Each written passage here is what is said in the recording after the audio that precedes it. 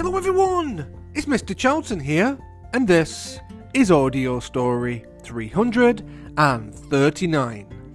Now the next story has been chosen by two children. It has been chosen by Sarah, hello Sarah, and it has been chosen by Alison, hello Alison. And somebody has told me, Alison, that you are turning 7 this week. So happy birthday to you. And boys and girls, I think we all know what it is today. It is Mr. Men Monday! And the story that I'm going to read is called Mr. Daydream. Are you ready? Okay, let's begin. Mr. Daydream by Roger Hargreaves. This is a story about Mr. Daydream. You know what he looks like, don't you? Because you've seen his picture in some of the books. It's also a story about a little boy called Jack. And you don't know what he looks like because he's actually in the story. So boys and girls, you'll have to look at a picture on the book. But I can tell you, he has a blue pair of trousers. He has a red jumper. He has bright yellow hair and some dark shoes. Now Jack was a very good little boy. He always ate up his lunch. He always went to bed when he was told. He always said please and thank you.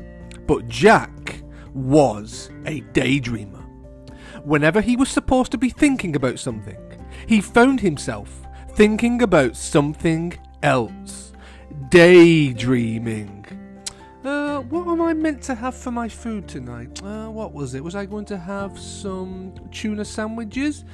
Sorry boys and girls. Sorry about that. Mr. Charlton was daydreaming then. I was thinking about my dinner this evening. One day, Jack was at school. He was sitting at his desk, listening to the teacher talking about history. It was a very warm day, and Jack was glad he was sitting at the back of the classroom, next to the open window. Suddenly, out of the corner of his eye, Jack saw something outside the window on the grass in front of the school. Something blue. It was small. It was cloud-shaped. What could it be? Jack couldn't believe his eyes. The figure looked at Jack, looking at him, smiled, and waved. Jack looked at his teacher, who was still talking. Then he got up quietly, ever so quietly, and slipped out of the open window. He crossed the grass to the strange-looking cloud-shaped figure. "Oh, hello," he said. "Who are you?" I'm Mr. Daydream," said the figure. "What's your name?" "Oh, I am Jack," said Jack. "I'm going off on an adventure," said Mr. Daydream to Jack. "Would you like to come with me?" "Oh, yes, please," replied Jack. "Very well, then," said Mr. Daydream, and putting 2 fingers in his mouth, he let out the loudest whistle Jack had ever heard in his whole life. A huge bird swooped down out of the sky and landed beside Jack and Mr. Daydream. "Come on," said Mr. Daydream to Jack, and they climbed on to the bird's back. Jack climbed on very carefully. It was a really enormous bird, and there was plenty of room for both of them. "Hold on," said Mr. Daydream. Jack held on very tightly. The huge bird flapped its huge wings, and suddenly they were high up into the air. They flew faster and faster and faster over the countryside. They flew over fields and farms and towns and hills and trees and valleys until they were far, far away from Jack's school. It was very, very exciting. Mr. Daydream turned to Jack. "How would you like to go to Africa?" he said. They were travelling so fast now. Jack just nodded his head. and held on even tighter. And they flew and they flew and they flew across the sea. Suddenly, in what seemed like no time at all, there below them was Africa. The bird landed in a jungle clearing, and Jack and Mr. Daydream climbed off the bird's back. It was very, very hot. "Come on," said Mr. Daydream to Jack. "Let's go and explore." So they set off, pushing their way through the jungle. Suddenly, in the middle of the clearing, they saw an elephant. "Hello, Mr. Daydream," trumpeted the elephant down its trunk. "Would you like a lift?" "Yes, please," replied Mr. Daydream, and the elephant reached out his trunk, picked him up, and then put him on his back. Then he reached out his trunk again, picked up Jack, and put him on his back. It was very, very high indeed. The elephant carried them through the jungle until they came to a river. Then he set them down on the ground, said goodbye, and went back off to the jungle.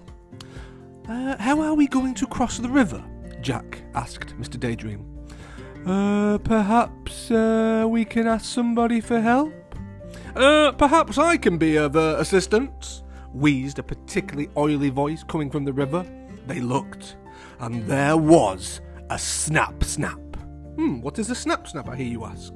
And there was a crocodile. "Use my back as a bridge," suggested the crocodile. It was very helpful. They were halfway across the river on the crocodile's back when the crocodile grinned a rather nasty grin, all teeth and no smile. Then, flicking his enormous tail and shooting Jack and Mr. Daydream up into the air, the crocodile opened his horrible large mouth and waited. It was very, very frightening. "Oh dear," gasped Jack as he looked down at that enormous mouthful of teeth. "Oh dear, oh hell, what can we do?" Mr. Daydream, upside down beside him, put 2 fingers in his mouth and let out that very large whistle of his. Suddenly, just as the crocodile's mouth was about to go snap, snap, snap, the bird swooped down out of the sky. Mr. Daydream and Jack landed right on the bird's back. "Whew, that was close," said Jack. "Oh, bother," said the crocodile. "I was very, very hungry." "Well, I promised you an adventure, didn't I?" grinned Mr. Daydream. "Oh, you certainly did," said Jack. "And now I think we will go to Australia." And they did. And Jack learned to throw a boomerang so that it always came back to him. He threw it, it came back. He threw it, it came back. He threw it, it came back. "And now I think we will go to the North Pole." And they did. And Mr. Daydream fell right up in the middle of a snowdrift. "And now I think we will go to the Wild, Wild West." And they did. And Mr. Daydream found a huge 10-gallon cowboy hat. The trouble was, when he put it on, he couldn't see. It was much too big. "Jack, Jack, where are you? Jack, Jack, I need some help. Where are you?" Suddenly, Jack realised that it wasn't Mr. Daydream saying his name. It was his teacher. And Jack wasn't in the Wild, Wild West. He was sitting at his school desk once again. "Jack," said the teacher again, "you've been daydreaming." It was true. He had. But do you know something, boys and girls? Daydreaming is much more fun than history. The end.